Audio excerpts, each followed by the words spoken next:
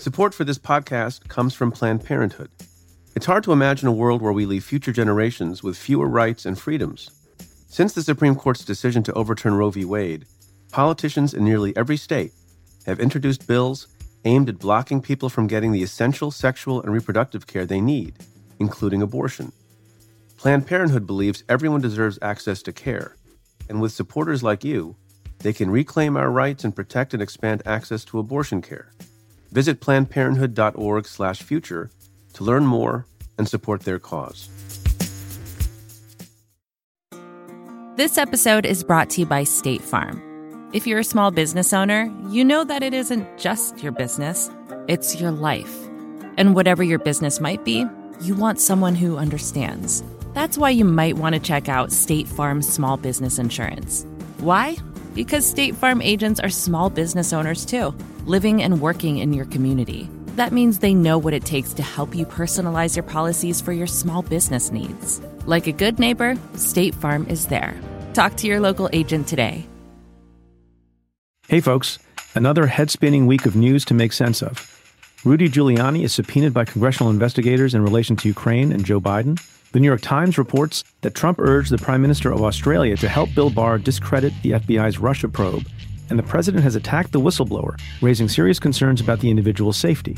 I talk about all this and more with Ann Milgram on the Cafe Insider podcast. Each week, we break down the news and take stock of what's happening.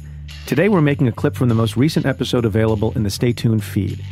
To listen to our full conversation and access all other Cafe Insider content, become a member at cafe.com/insider.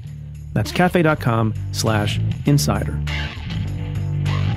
I've been thinking a lot about, which is who's paying Rudy Giuliani? Right. Well, that's going to get to the question, perhaps, of what ability he has not to respond to the subpoena. So the subpoena, as you said, it's a lot of details, a lot of names. It's really comprehensive.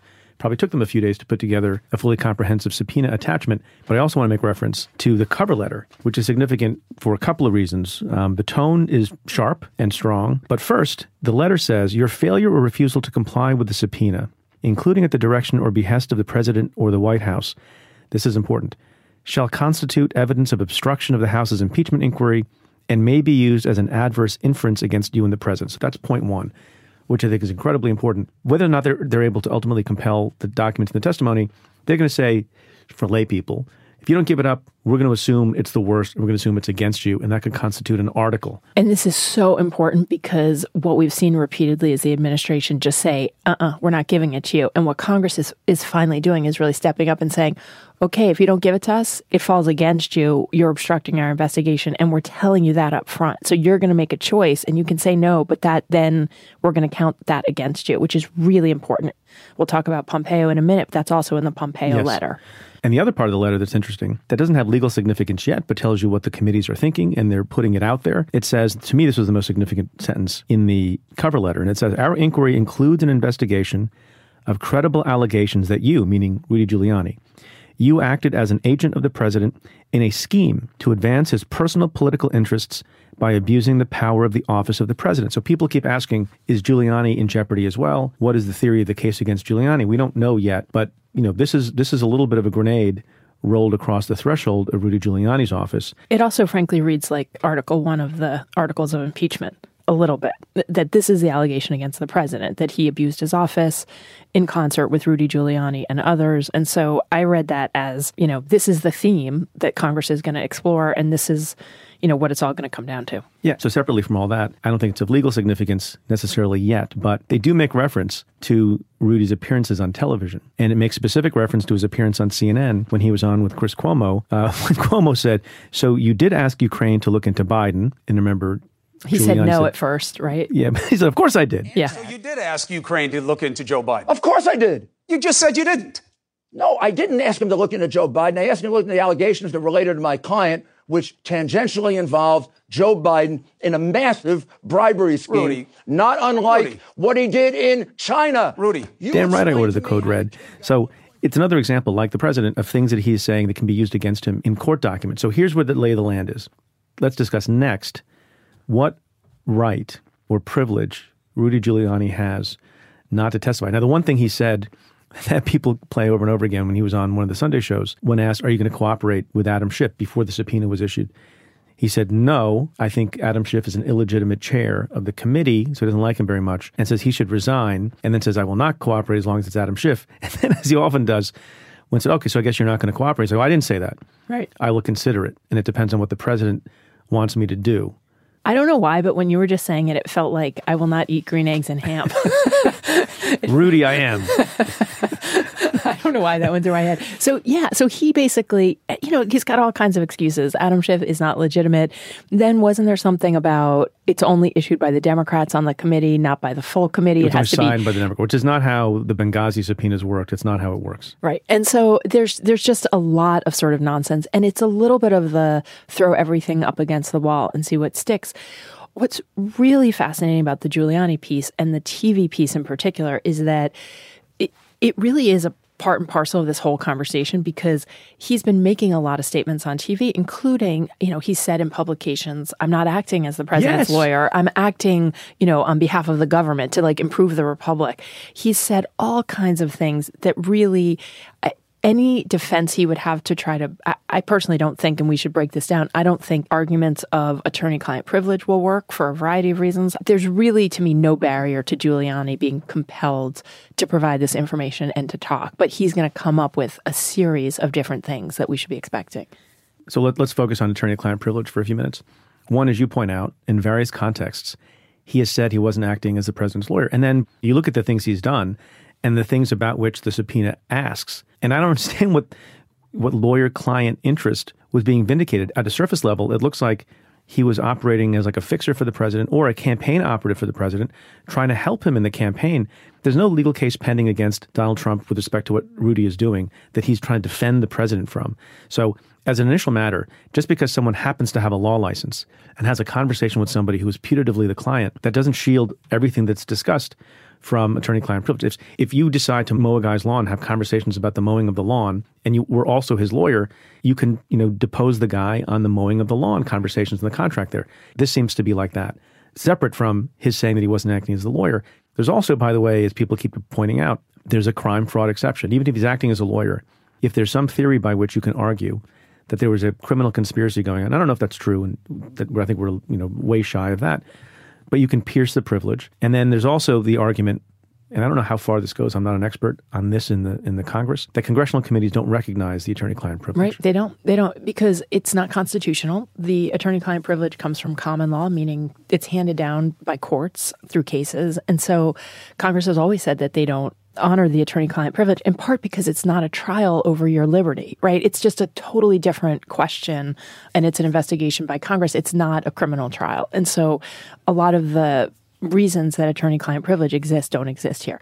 Now, I don't think that means that Congress gives no deference to the attorney-client privilege, because I think they're going to try to be reasonable. But in addition to the fact that Congress doesn't have to honor it, the points you made are really well taken. Rudy is actually not acting like Donald Trump's lawyer, and attorneys can't help clients commit fraud. But there's something else in addition to all this, which is that all of these public statements, you don't get to selectively apply the attorney-client privilege. You can't basically say, and by the way, we also saw this during the acting DNI's testimony a little bit, the Joseph McGuire on executive privilege, where he was trying to pick and choose what parts of it he was going to say are privileged. You don't get to do that. You're saying there's a waiver. Yeah, there's a waiver. And so Rudy going up and talking about half of this stuff and being willing to answer questions on it, you then can't keep the rest of it secret. And so I see no legal basis for Rudy to win on the attorney-client privilege question. So look, there may be some other privileges. There's a privilege sometimes acknowledged, executive privilege, deliberative process privilege. Again, Rudy Giuliani is not a member of the United States government. He's sort of a free agent, private citizen. So all those other privileges that you can argue about with respect to getting counsel from someone in the White House or at the Department of Justice or something else don't apply to him either. Right. And again, just separate from everything else, I still don't know what Rudy Giuliani's job is. Yeah, that's a really important point, because if Rudy Giuliani is a part of the government and working at the State Department, none of that is privileged, right? And so he sort of wants it both ways, to both be a private lawyer and to be part of the government. I mean, he said, I was instructed by the State Department. I was working closely with the State Department. That would never be privileged. And so you raise a really good point. I also am really concerned about his conflicts of interest. And One of the things generally when you work for the government, you have one client, and it's really problematic to have multiple clients because you're supposed to only put the interests of the United States government forward. And so we know that Giuliani has represented other foreign governments. We know that he has been engaged with a host of different people he's represented. And so I think there are also real questions of who does he represent, who's paying him, who's taking money, and just what is his role in this. One last point on the Giuliani subpoena. One thing that's interesting about it is that there are a few people that he works with. These people, Igor Frundman, Lev Parnas, Vitaly Prus, Sam Kislin, Joseph DeGeneva, Victoria Tensing, and there are a number of people who are listed in the subpoena. And so it's not just Giuliani. And it's really important to recognize this, that as in all things, when you do a criminal investigation, it's rarely just two people who are involved. And so the House has done a good job of saying we want to talk to everyone involved in the investigation, including everyone involved with Giuliani, everyone involved with the Ukrainian folks, and everyone involved with the State Department. And that matters because that's where the dam breaks. That's where people start to talk, people start to cooperate. And so I would argue that Giuliani is critically important for him to provide that information, but it's less important than people may initially think because there are a lot of people listed. Now, what do you make of this issue that's not legal? It's not about privilege, but about sort of appearance and strategy. Because I keep hearing reports that are understandable that there's some people on the Democratic side who think it'll be, what's the word? I hate to use this word because it's family programming. If you have Giuliani come testify, it will be a shit show. Yeah. And it's really hard to argue with him. And he throws out a lot of, misleading statements. And he's all over the place and he will talk over you. We see how he does it on the talk shows. There are some people who think that it won't be great and you won't advance the cause if he does agree to testify and sits in front of a committee, particularly given the nature of legislators questioning 5 minutes at a time. Right. If they don't have someone like Barry Burke, yes, a practiced lawyer who knows how to ask questions. At the end of the day, are they bluffing perhaps and they actually don't want Rudy to testify, but they just want the documents? That's a great question. I think they're starting in the right place with the documents and not with Rudy himself, because the text messages, there'll be two people on them. And so you might want to get the other person in to say, hey, what else did you talk to Giuliani about? You'll be able to get a lot of evidence without actually having Rudy come in. To your point, I would assume, and I think you would assume, that he will come in and not be truthful, that he will do what he does on TV, which is spin excuse after excuse, story after story. And so if you have that, if you know that's going to happen, you need to have the evidence to be able to refute those stories. And so if he does testify, I would suggest that it's at the end, not at the beginning, and that the questioning be done by someone who actually knows how.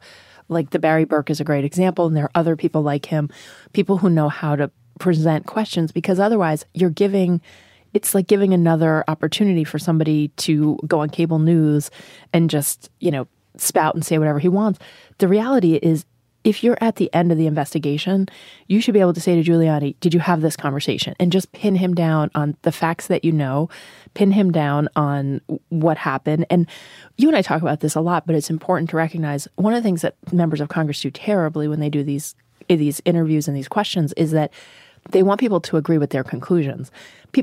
Fact witnesses, particularly people who are adverse to you or who don't like what you're doing, are going to agree with facts, not with conclusions. Yeah. And so, this is one of those examples where it has to be tightly controlled, the questioning, and it has to be fact, fact, fact.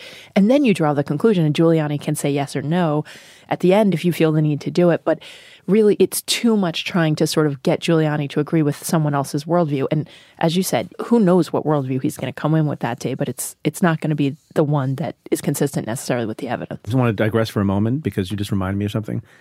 I don't mean to call anyone out, but it's really terrible. And the example that came to mind when I was hearing you speak was Secretary of State Pompeo.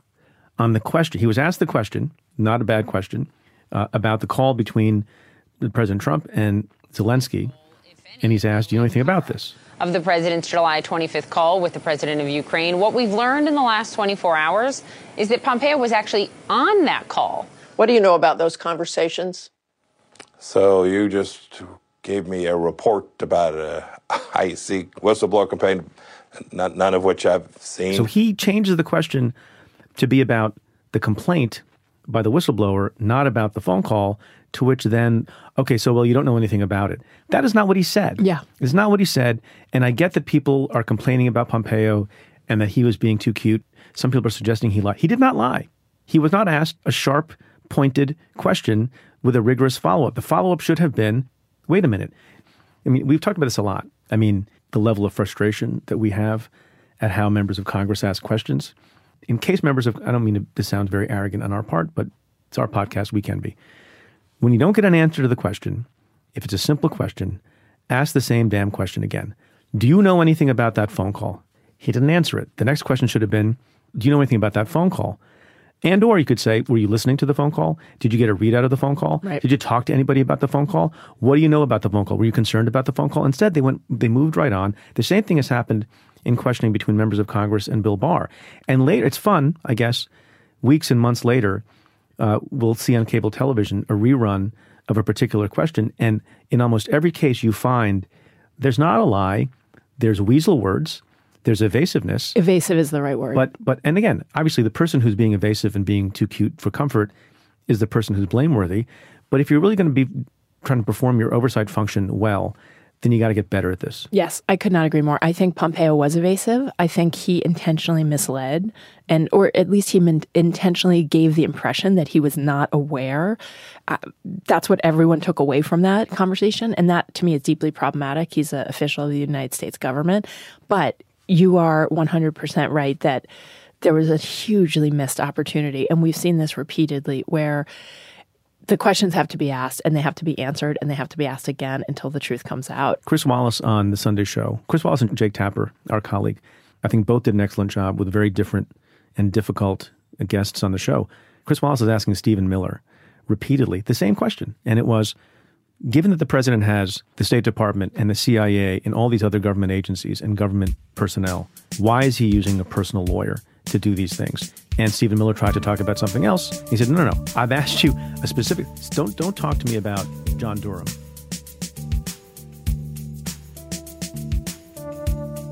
I hope you've enjoyed this sample of the Cafe Insider podcast. To listen to the full episode, head to cafe.com/insider and become a member. That's cafe.com/insider. To the many of you who have chosen to join the Insider community, thank you for supporting our work. And you know who I did it at the request of? The State Department. I never talked to a Ukrainian official until the State Department called me and asked me to do it.